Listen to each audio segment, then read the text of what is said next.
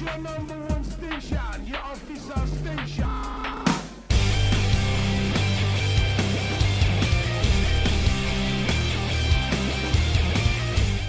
You're listening to The Itch, Rock Matters. My name is Casey. My name is Dan. And I'm Aaron. Are you guys ready to talk politics? I think we can do this without being divisive, right? Yeah. It's a good thing that we're not in the same room, because then I can't punch you. No, I'm just joking. As much as I'm joking about that, like, to be fair, though, like, that's really kind of become the state of things nowadays. If you have a difference in political opinion, it turns into a fight, even with family or loved ones. And it's definitely unfortunate that it's gotten to that point. But I mean, with the state of things everybody's very, very passionate about what they believe in. Yeah. And fortunately for us, I don't think the Itch has drastically different opinions and viewpoints on most things. And so it's not that hard for us to be civil to each other. Although I, know that each of us have had our difficulties with other people that we've encountered, and kind of trying not to fall into what you just said in terms of, it having to be a fight. And it's very hard. Yeah. And so, our show is Rock Matters. And obviously there's a lot of political news that matters to rock and rock artists and the whole spectrum of the rock industry. So we're going to discuss that, of why politics matters in rock, or rock matters to politics.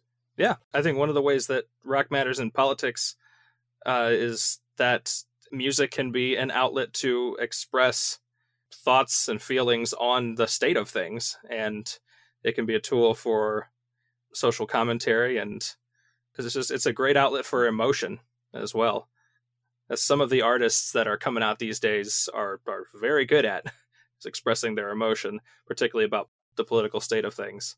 Yeah, I agree with that. And some artists have turned to a call to action, basically getting people out to vote and trying to do everything that they can to conjure up their base. So, yeah. Conjure. It sounds like magic. Yeah. They did a spell and now their base is here. No, but a lot of artists do use their platform to, rile up their base and try to get their base activated, and to help move further their message. One of those happens to be one of our favorite current artists, Grandson. Yeah. He's been very active this year in calling out the vote, working with other artists to do the same thing. And it's been quite a spectacular thing to be a part of. Not that I'm personally a part of it, but to see going on, and to, be able to come along for the journey, I guess. Grandson did a thing throughout this year, and we talked about it some back in episode 6, but we'll touch on it again here, where he has been releasing a new track or a collaboration once every month, pretty much all year leading up to the election. And within those tracks, if you look them up on streaming services or pretty much anywhere, not only do you see the title, but you see this parenthetical title of like text whatever to this number. And basically he was incorporating in like the metadata to his tracks how to get people to vote. And I thought that was just a genius, like, a way to sort of work within that system of putting out music. Yeah, if there's one thing that he's really good at, is with just working modern ideas and using them to his advantage. Right. One of the key differences with this was the style in which he did all of the songs, because it was more of a acoustic style. Yeah, I agree. It was definitely different musically. Yeah, I was listening earlier today to the text voter kind of. It's an EP version, basically, if you want to call it that. It's 4 songs from that little series on Spotify. And it was like you said, they're all very... His vocals carried a lot of the emotion and the pain, because they weren't put against, his heavier or more complex music. It was definitely more on that lighter... Not lighter. It was more stripped down. More on that stripped down side, exactly, yeah. And there's some good songs. And a lot of them, it's not even that every track is about social issues or politics per se. Some of them are just talking about how he's basically battling depression and kind of sick of it. Yeah. So there's that personal touch in there as well. But he's kind of part of this like new generation of artists. Artists have talked for a long time in their songs about social issues and change and whatnot. It's pretty much the entirety of since music as like a public thing existed. But I feel like we have this new generation that's taking some fairly novel approaches to how they do stuff and how they organize. And it's kind of interesting and exciting. Well, with the age of pandemic, it's not like they can get out there and, do a call to arms. They can't have live concerts anymore, so that they're having to be creative. But they can do a lot of virtual events and various things that mobilize people using technology. And so that's one of those things that Grandson's been doing. And they can have, major social media presence, for better or worse. And that's where you see artists like Fever 333 is another one that hops into that. If you go back over the past week or two, as they've released their newest EP, you'll see a lot of posts from them basically organizing and strategizing and kind of having they're setting up events to kind of, I don't even know how to describe it, maybe to declare a State of the Union kind of situation. I highly recommend going and looking into that, put it that way. Yeah, they're a band that's really kind of come quickly up on my radar, and I'm really liking what I'm hearing from them, for one. But it's, as you're kind of talking about, there's a new generation of political activist group. And I would definitely call them one of, I definitely think that they'd fit in with that group. That EP that just came out, the first track on there is a song called Bite Back. And it's all about basically, it's all about what's going on with the state of, police brutality and how it's, that violence that's going on between police and protesters and things like that. Wrong Generation, the new EP there is very intense. Is the best way I would put it. This is I feel like Rage Against the Machine is, and we talk about them a lot, is kind of the go-to most mainstream known socially conscious rock group that's out there trying to deliberately, that is the purpose of their music. And I kind of feel like Fever really fits the mold of that, with this intensity and this very hard on the sleeve passion. I still, as we talked about back in the Head PE episode, don't know if anybody has matched Zach in being able to touch on so many like global issues in such a effective way in their lyrics. But what Fever may lack a tiny bit in that, they definitely make up for in passion. Well, I think the only one that would rival Zach, in my opinion, is Serj Tankian of System of a Down. But I mean, the problem is that both Rage Against the Machine and System of a Down have been nowhere to be found for years. I guess they felt that the world was safe when Obama became president and didn't need to continue making political music anymore. That's one take on it. That's actually how this episode came to be. We've been planning for a long time to do an episode in the lead up to the election, discussing that it's been 15 years since the final System of a Down albums came out. It was in May and November of 2000 with Mesmerize and Hypnotize. And yeah, you don't need to remind me. We don't need to remind you. We might need to remind some of the other folks. And we've missed System. And also of note, it's been 20 years since the final true Rage album, which even that was a covers album with Renegades. And both of those bands have been present. They've made return appearances and performed concerts, and their members have done plenty of other things. And Tom Morello in particular has even very much kind of carried that Rage political torch. So you want to hear something funny? Yeah. So when I was in high school, most of us kind of get our political opinion when we're younger from our parents. I mean, I could be wrong. Not everybody does. I'm not saying that everybody does, but most of us do. And my parents were very conservative, and they still are. And so, in high school and the very early parts of college, I considered myself a conservative, but the more and more that I got into music, especially System of a Down, because System of a Down at that time was one of my favorite bands by and far. I loved them and still do. But obviously, like you said, they haven't made an album or new music in 15 years. So I have moved on since then. But, I do think that, it's hard for some people to believe that music can change opinion or political opinions, but that literally has shaped my political life. And those two bands in particular, Rage Against the Machine and System of a Down, more so System, but that is something that has purely helped shape my political life, because hearing a song like Prison Song, for instance, in 2001. And I'm not going to lie, back in high school, I was a stupid kid. I was driving around. Well, I wasn't driving, but somebody else was driving around with 5 of us in a car. We were all smoking dope and getting high and driving around like idiots. But because we were 4 white kids and 1 black kid, we didn't get harassed by the cops. And so like when I heard songs like Prison Song or Mr. Jack, I really couldn't, for me personally, I couldn't understand that kind of stuff because it hadn't happened to me.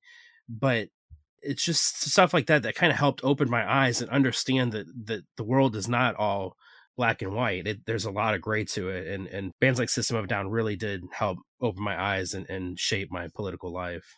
Yeah, and a lot of differences, or the difference with System of a Down is a lot of their stuff is even more political, going, across the world with Armenia and all the conflict over there.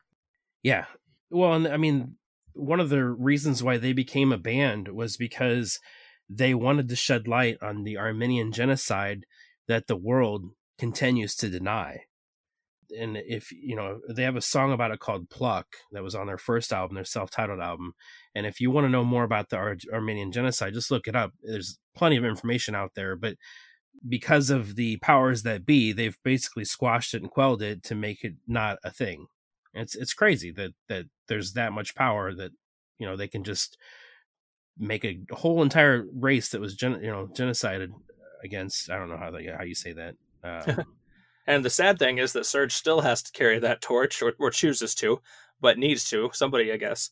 And even if you follow him now, he still is one of his main missions right now is to bring light to the atrocities going on against his people, which is particularly interesting given how many other artists are.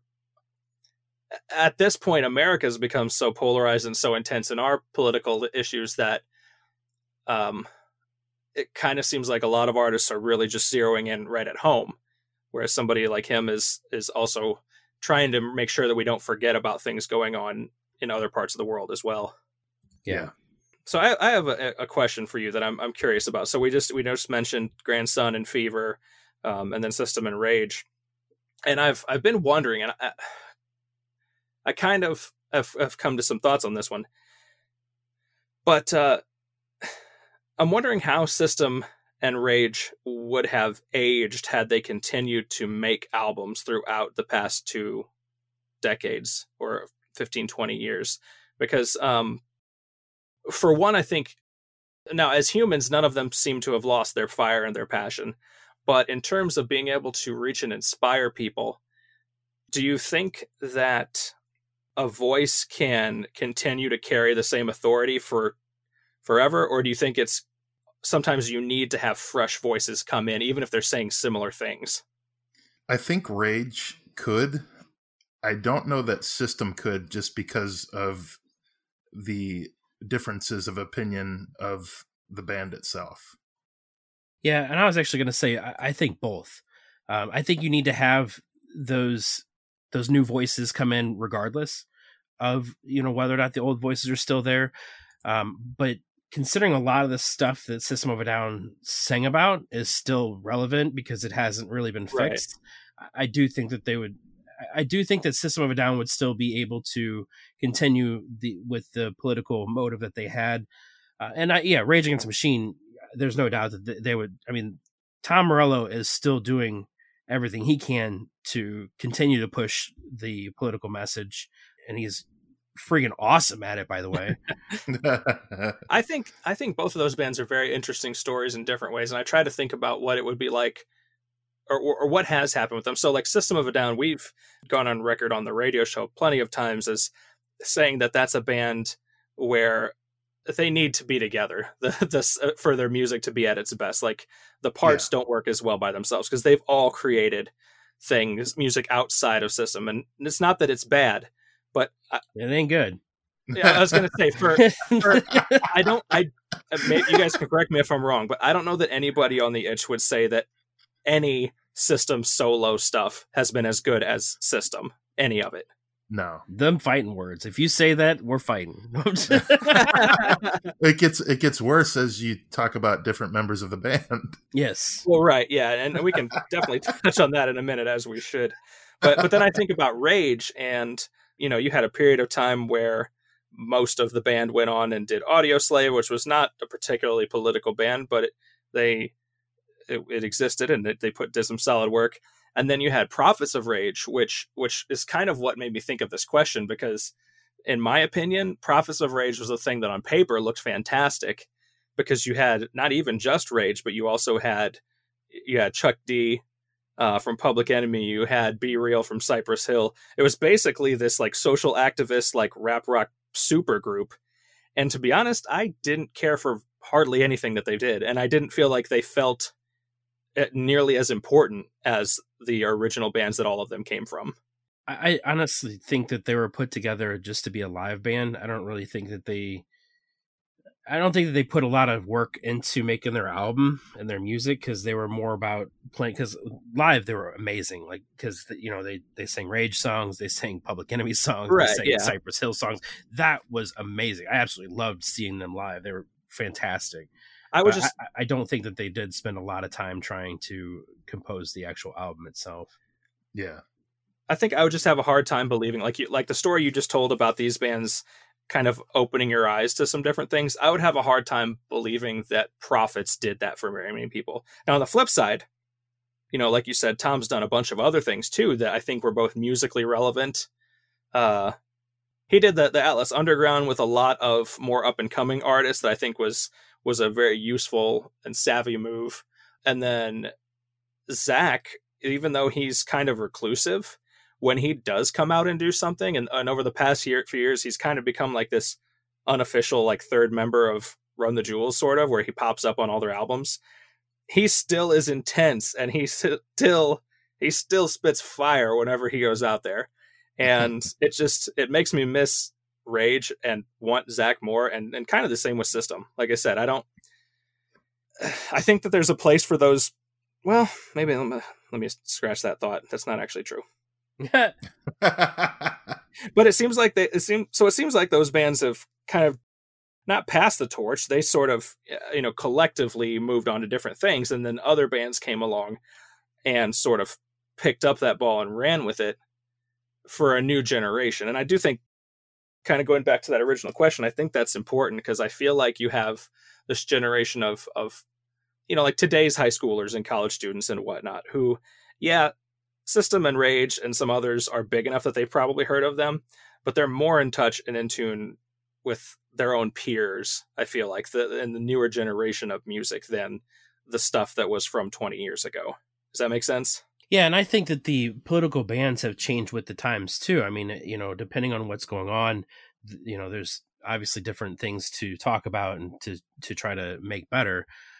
But one of the bands I don't think that we mentioned that kind of carried the torch between those sets of bands, because you're talking about basically a period of 10 years or so where there was no kind of strong political band. But I do think that Hailstorm, they're not necessarily all about the politics per se, but she's very, very active in women's rights and equality for women, and especially in the rock industry. And so I think that there are other bands that kind of have their niche in the political world, and it's not all just about talking about the government or whatever might be the case.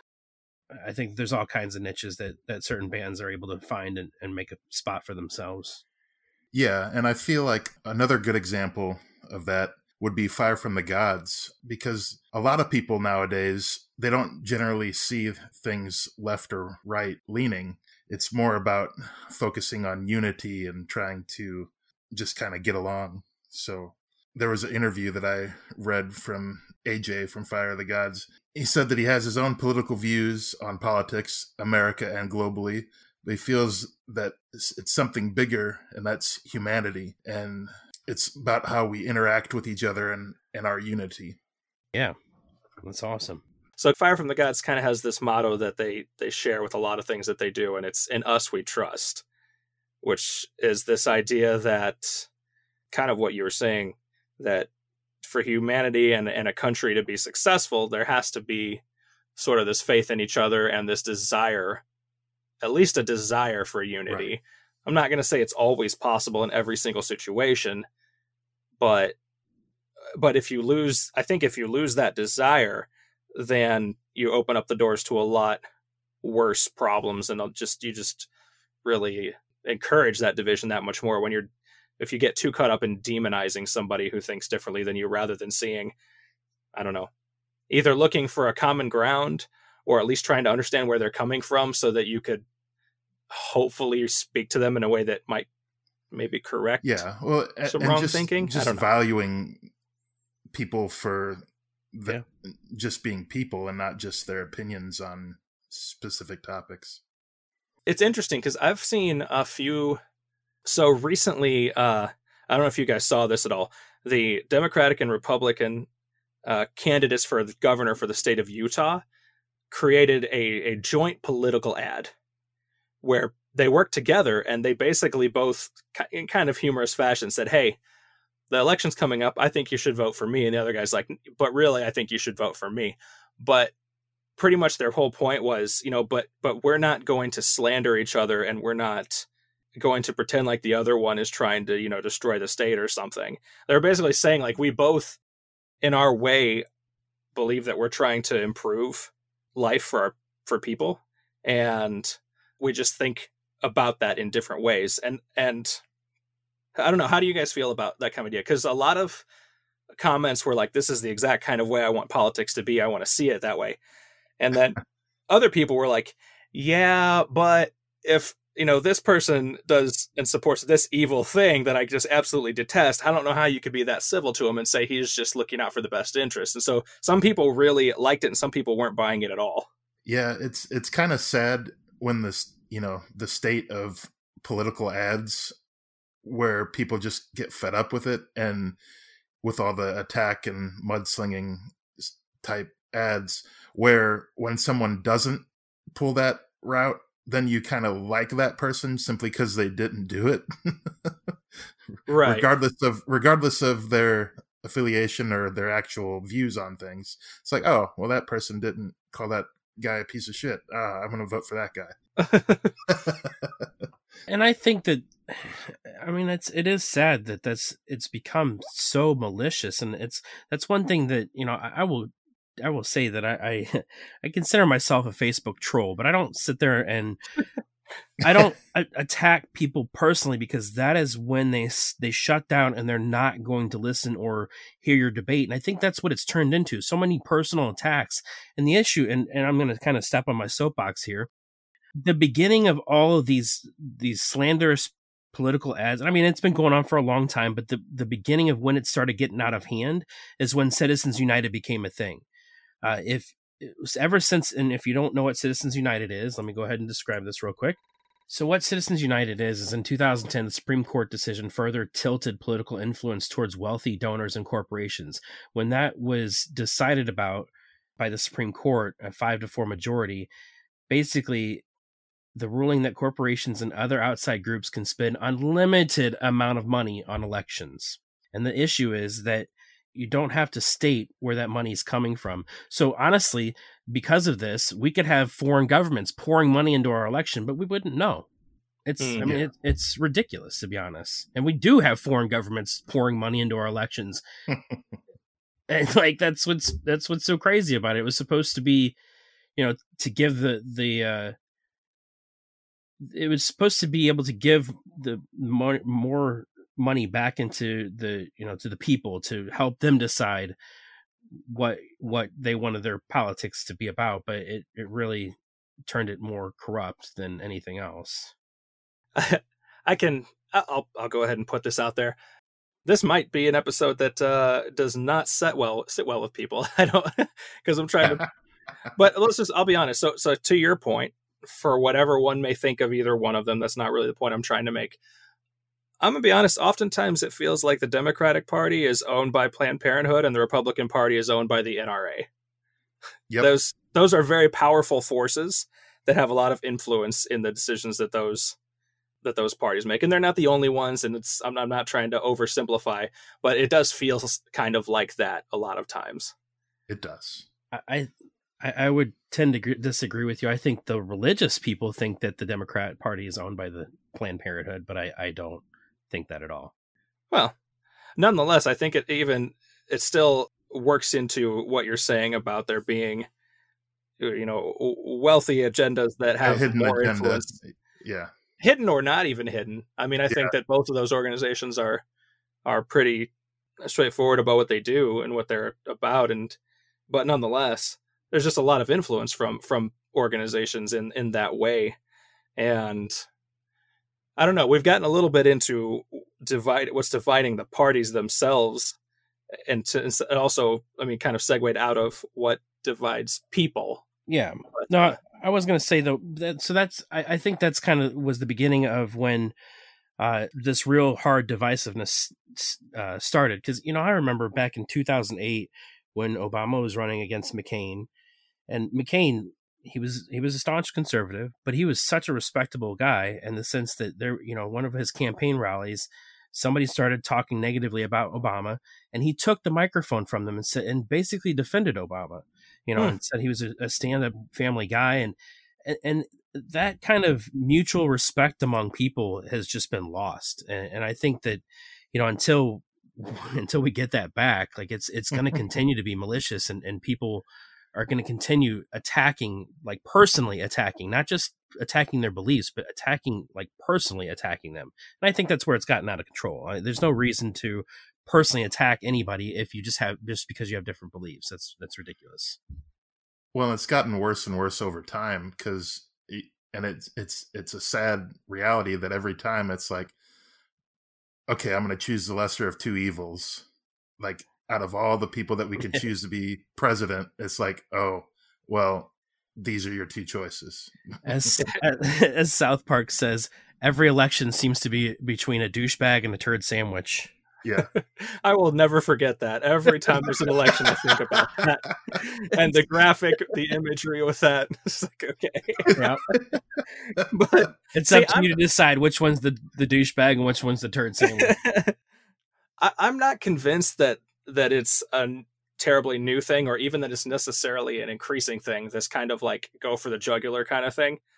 And I'm using this half in jest and half seriously, because I think that, how do I put this? So take Hamilton, for example. We're talking the founding of our nation, and granted, Hamilton is entertainment and not a purely historically accurate thing, but the way that things go down in that wasn't inaccurate in a lot of ways. And that includes, your people who are fighting for leadership, doing shady things to each other, saying really disrespectful things about each other. I feel like that's been present from the start. I guess the question is it necessary, or is there a way around it? I mean, so if you truly feel that the person on the other side actually is doing things that are straight up damaging for the public, I feel like in some way you do have to make that clear. But it also is very easy for that to just become a way to rile up your base and to get a bunch of people with pitchforks going, yeah, get them, instead of actually thinking critically about stuff. Does that make sense? Yeah, it does. Like, if I'm running against an honest to goodness Nazi, I'm not going to talk about how civil I want to be with him. Yeah. I'm going to talk about how this is an evil person that needs to have no power in this, leadership. If we want to talk about maybe we could reform him, sure, we can talk about it, but we're not going to allow him to be reformed while he's, leading something. But I mean, that's an extreme example, but conversations about stuff always end up going to Hitler. So, well, what ties people together is music, and especially rock music. Let's cycle this back around a little bit. I think an artist that all of us can get behind is Gary Clark Jr. I thought we were going to say Kanye, right? No. Gary Clark Jr. is the Kanye with a guitar. except for he's sane. Yeah. Yes. It's 2020. Why not give it to Kanye? Go on, Gary Clark Jr. Tell us about him a little bit more. We talked about him a few episodes back, but we need to talk about him more. Yeah, I was just gonna say. I mean, like if you listen to a lot of his songs, he's got some great political, songs and just great messages. Like "What About Us?" That's actually one of my favorites, and we kind of explained in the past reason why. But I love his messages, and it's another kind of thing like with System of a Down and Rage Against the Machine when I was younger. It's another way that my eyes have technically been open because I'm not black. I don't understand the black experience in America because I can see it, I can learn about it, I can research it, but I will never be able to walk in their shoes. So, songs like This Land, especially as a homeowner, like it's just crazy to think that he was persecuted just because of the neighborhood he lived in. And it's just things like that without music, I don't think I would have come to understand the extreme of situations like that. Yeah. Conversation over. Mic drop. I think that's a great point to bring up. You were talking earlier about how, you were raised one way and partially, at least through some of these bands, you started sort of challenging some of those thoughts. And I kind of had a similar situation. And I think that to truly challenge things, it came a little bit later for me. But I think that an important part of that is recognizing. So for most of my life, I did not at all recognize that other people's stories could be very different than mine, even if we lived in like the same city or the same neighborhood.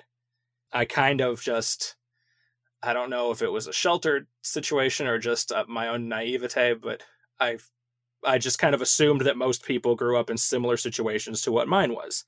And mine was a middle-class American family. And, we did well enough. We had times where we didn't have all that much, but we had enough. We were never like in severe need or anything like that. And so it kind of blew my mind when I really discovered the diversity of people's experiences that they can have. From economic situations or skin colors or home situations, the kind of way you grow up. It's all across the board, and that forms you into completely different people. And so if you're talking to someone and you're making the presupposition that they came from the same place you did, you're likely to make a lot of bad assumptions about them in how you view them. Does that make sense? Yeah. And so Gary Clark's a good example of that for sure. And one of the positives that's come out this year and the past few years really is there's a lot of people sharing those stories about the diversity of the experiences that they've had. And really, I think it's enlightening and making people uncomfortable sometimes too. Well, but enlightening people to the fact that it's not all the same for everybody. I think the main difference this year, though, is that people are actually listening. I think people have been sharing their stories for years, but people are actually listening this year. Yeah. Right. I think, and the pushback's been super hard as well, but there's definitely, I can say that that's been a big part of my year, not just because it's all over the news and you've got, like race and police related riots and whatnot going on, but just all that stuff has inspired me to think more critically about those things and look into them more and to hear more, to listen, like you said. Yeah, and to not just follow the crowd just because that's what you've heard or how you feel. Here, you got more on that? Because I got a little soapbox related to that. I do. Go for it. So a couple weeks ago, by the time this drops, Nothing But Thieves had a song off their new album, Can You Afford to Be an Individual? And besides it being an absolute killer track, which you should definitely listen to, the last minute 20 of the song, this is the lyrics of the song. So how's it being a prisoner of your own illusion, up on a pedestal reveling in your own confusion? I see you hide behind your altar and your constitution, but you can't live forever in your echo chamber. And you're so scared of the people up in your fairyland, but how can you hate something you don't even understand? You're a walking contradiction in a MAGA hat. It's where I want to be. God bless the land of the free. So who are you to tell us where we do and don't belong? And who are you to tell us who to love and who to not? Because your mother told you you would win when you were young. Oh, it's a boy's wonderland. We know it now. Now the liberals aren't liberal. They're just as venomous. But you can't have an opinion unless you're one of us. No second chances. You're branded. Your kind are dangerous. We're bringing each other down. We're tearing each other down. So have I got to kill myself to be original? And if I fucking hate you all, am I a criminal? Can you afford to be an individual? Can you afford to be an individual? Well, dang. Yeah, that's intense. Does that summarize a lot of your thoughts at the moment, Casey? It does. Yeah, those are strong words and a strong track. Although that's not the point at the moment. But that's the other thing I love about music is that sometimes when you can't find words, on how you feel or how to express how you feel, like there's always seems to be a song that does that for you. And I think that's a great representation of that. That's a good point. Yeah, because it doesn't just focus on one side; it focuses on everything as a whole. Yeah, and that's the thing to get kind of back on the soapbox is that is incredibly important. There are how do I want to put this? You have to be willing to challenge your own beliefs and your own, like, the ideology of the people you resonate with. Okay, so whether you are hardcore, blue or red, I think you're doing yourself a disservice if you treat everything that your side says or does as okay and as good, and everything that the other side does is vile and evil. I think you have to be willing to look for common grounds or positive things on the other side of the aisle, and you also have to be willing to be critical of your own side whenever they screw up. Because I think it's just very few things in life are as truly binary as that, as you can believe this set of things or this set of things. There's no in between, there's no mixing and matching, no third option, no gray area, whatever. That to me is nonsense. Yeah, I agree. And there's a lot of folks out there that just buy that party's, narrative and side of things wholeheartedly and don't question it at all. And I find that super dangerous. Yeah. And so, I'm just my encouragement to anybody, and this will be released right before the official voting day. I know a lot of people have voted early and mailed in and whatnot, which is awesome. Which is great. Yeah, for sure. but my thing is just embrace nuance, look for it. Try to find benefit of the doubt, and don't be you can even still represent and be a big supporter of your party while being critical of them. That's okay. If we have a friendship and one of us here on this show thinks that one of the other guys is really, in the wrong about something or doing something damaging to themselves or others, we should probably make mention of that if we care, Yeah. If we don't, then that's just a poor friendship. It's a poor way to have a relationship. And I think that goes similarly to political parties. I agree 100%. I think that too many times it's party over country. And I mean, we have to remember that this is the greatest fucking country in the world. And there's a reason why, is because we are our melting pot. We have so many different ideas. And before, 15 years ago, we actually used to listen to each other and, come together and have, good conversations and meld our ideas. But like you said, everything has become so, red or blue. And that, as we said earlier, as I said earlier in the show, everything is not red or blue. It's not black and white. There's a lot of gray. There's a lot of purple, so to speak. Yeah. For me personally, there's a lot of purple. And yeah. Or, if you go one way further or the other, there might be a lot of light blue or a lot of light red. For some of you out there, it might be a lot of yellow or a lot of green. Yeah, that's exactly. That's a whole different thing. But that's true. There is some libertarians and some green partyists out there as well that, right. And I agree. I think that's one thing that's been unfortunate, that we've gotten to such a two-party system, and that's it. There's one view or the other, and I think that with music, we there's different views in music that we listen to them all. I think that we need to get back to that. And to kind of tie back into what we were saying before, one of the things that we were interested in the developing story, particularly of System of a Down, and particularly where it concerns like the divided state of our nation, is Serge and John Yeah. from that band, brothers-in-law, mind you. Yeah. And I had no idea they were brothers-in-law. yeah. And here we are, and these two find themselves on the opposite ends of the political spectrum, with John coming out publicly as a supporter of our current president, and Serge very much not being. And it's interesting. I don't know if you guys have you guys read any of the interviews or discussions?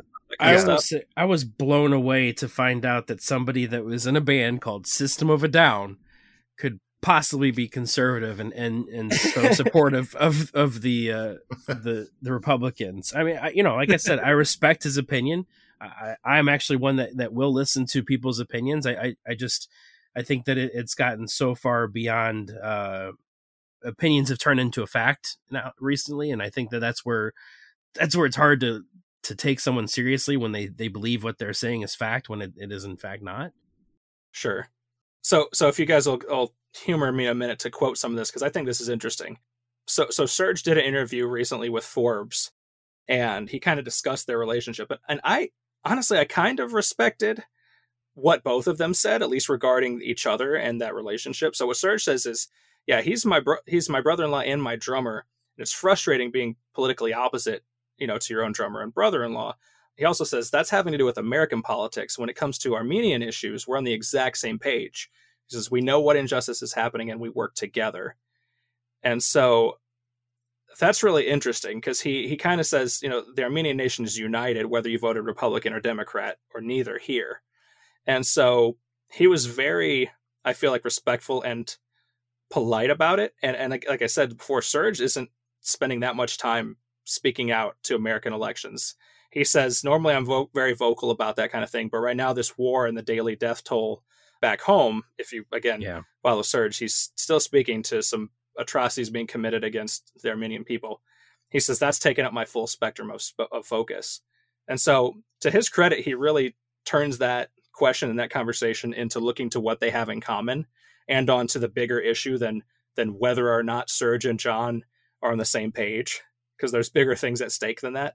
And then John, for his part, he says System of a Down has a legacy of being left-leaning, which isn't always the case. He says Serge is responsible for the lyrics, and I don't speak for any of the individuals except for myself, and neither does he. But because he had the platform of writing the lyrics, the perception was out there that that's how the whole band felt at all times. John says, I don't even think Serge necessarily felt all those ways at all times. He says you're supposed to have diversity of opinion, even within your own mind, and you should judge things based on information that's presented to you. So, I mean, I don't agree with a lot of where John has landed at the moment, but I think that the statement of being open to diversity of opinion in your own mind and judging information that's presented, at least that is valid. Yeah. It's just, we also live in a time where you get different information depending on what voices you're listening to. And so that's kind of where that is. Exactly. But they both seem to respect each other. So John later on says, I think Serge views himself in a way where he's really doing the right thing, and he really does care about people. He does a lot for individuals in our nation as well. He says, I believe he's a good person inherently. So, yeah, John goes on to say a little bit that he thinks that Serge might be a little bit blinded to where he could be wrong. But ultimately, they both showed each other, I feel like, a lot of grace and respect in that, despite being so polar opposite in their views. So I'll step down and let you guys do what you want with that.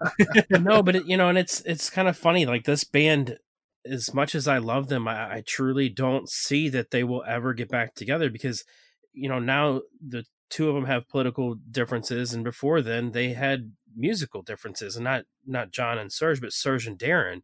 Right. The right System is not a band currently because of political differences. No, that's not what broke them up. Serge actually came out saying 2 years ago that it was him and him alone that decided to break up System of a Down.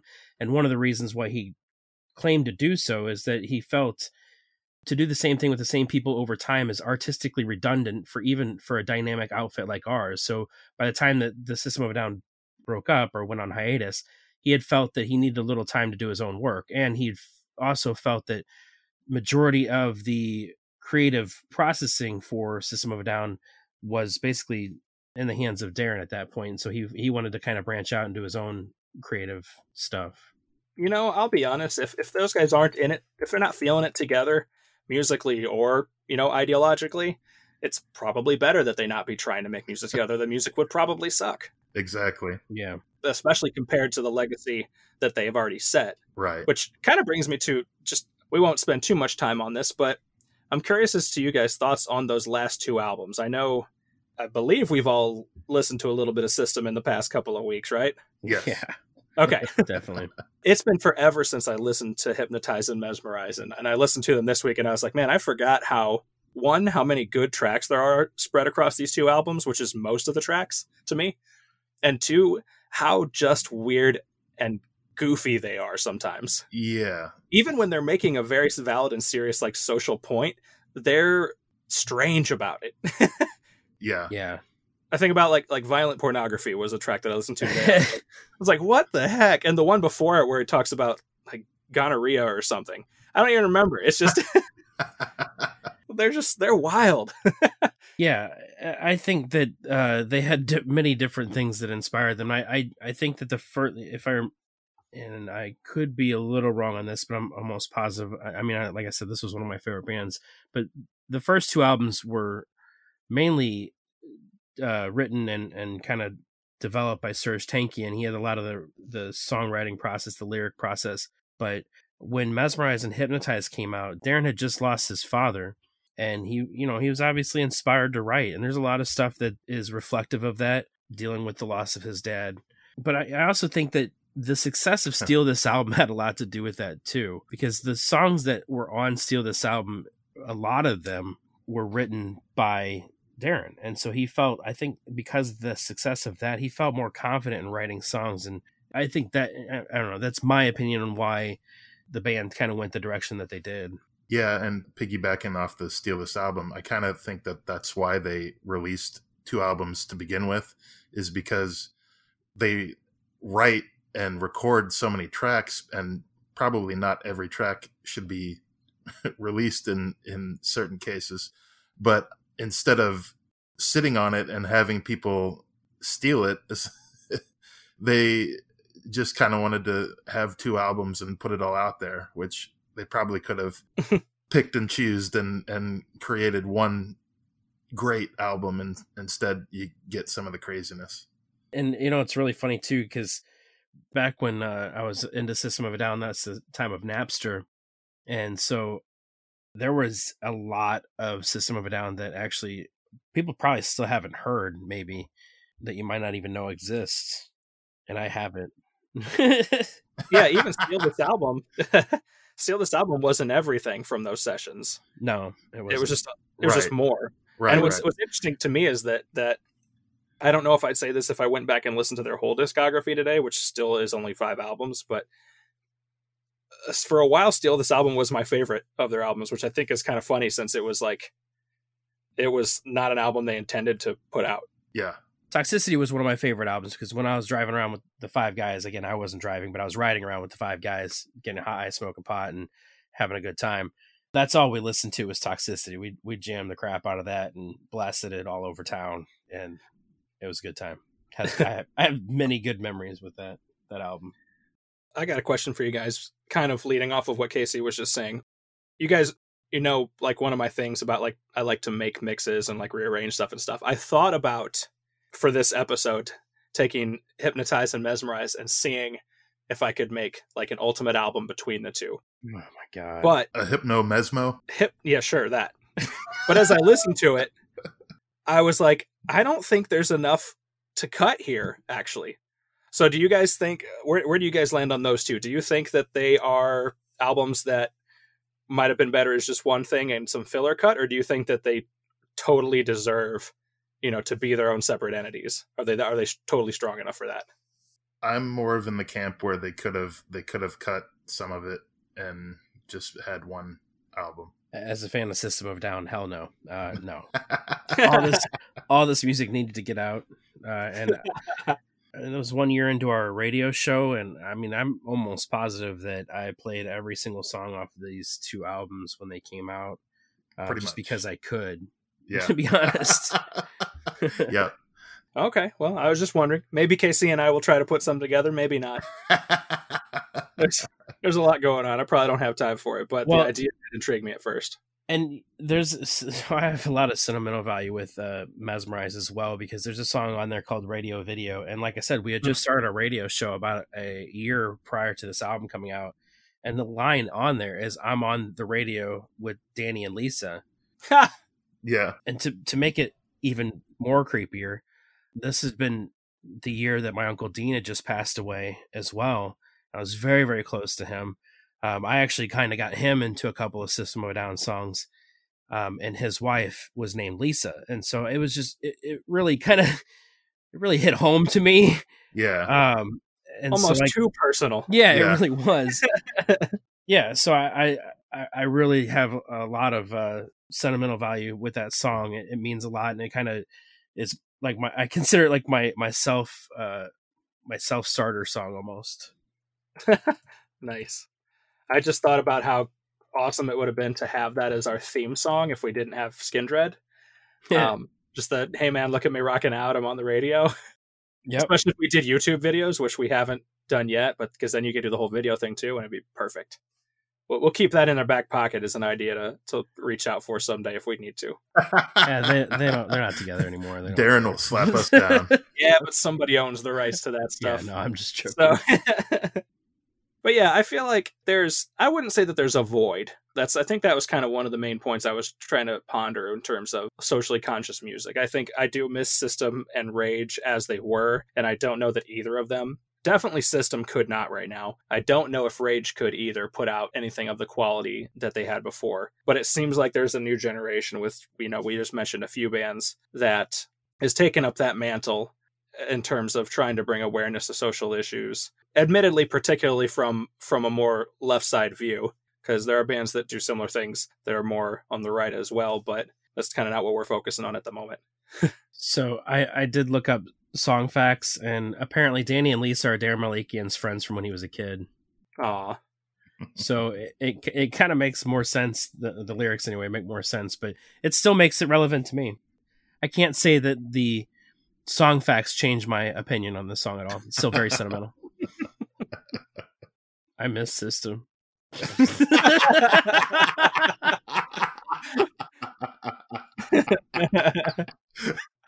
Oh man. Yeah, I hope you've enjoyed our political talk. I know that you might not agree with everything, but the fact of the matter is that we wanted to just open up a discussion.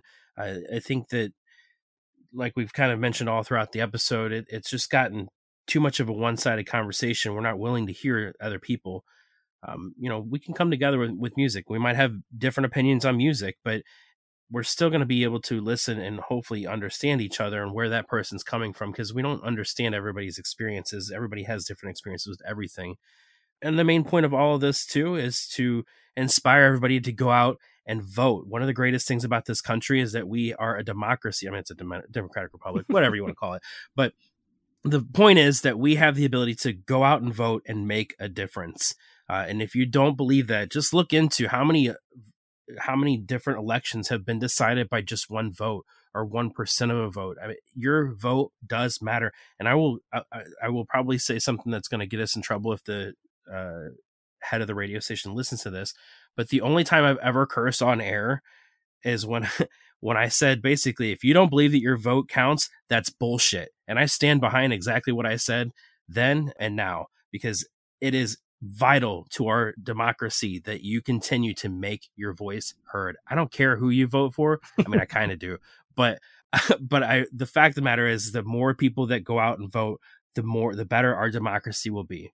Yeah. I think that does it. I don't think we can go anywhere further than that. Mic drop again. Right. These artists are using their voice. Let's use ours as well. I will add one thing. The one thing that's been interesting doing the podcast and having our own Twitter page that supports the podcast is the just respect and love that other podcasts share with each other. And if our country could learn from the podcast community and support each other in that way, because I mean, we all want each other to do well, and that's what we should do as a country. We should want the country to do well and not divide everybody. Yes, I agree. Yeah. It's a great point. I hope you've enjoyed our discussion regarding rock music and rock matters and politics. You can continue the discussion on Twitter and other outlets. And we'd love to hear your opinion. If you have any suggestions or any comments, please let us know. We want to further that discussion, of course, as long as it's civil. We do want to hear civil opinions. You've been listening to The Itch, Rock Matters. My name is Dan. I'm KC. And I'm Aaron. Until next time, please go out and rock the vote. If you enjoyed what you heard in this episode, please subscribe and tell a friend about the show. We've got plenty of links in the show notes to continue the conversation, including the episode's playlist. And you can interact with us on Twitter, Facebook, or through Gmail, all at ItchRocks, ITCHROCKS.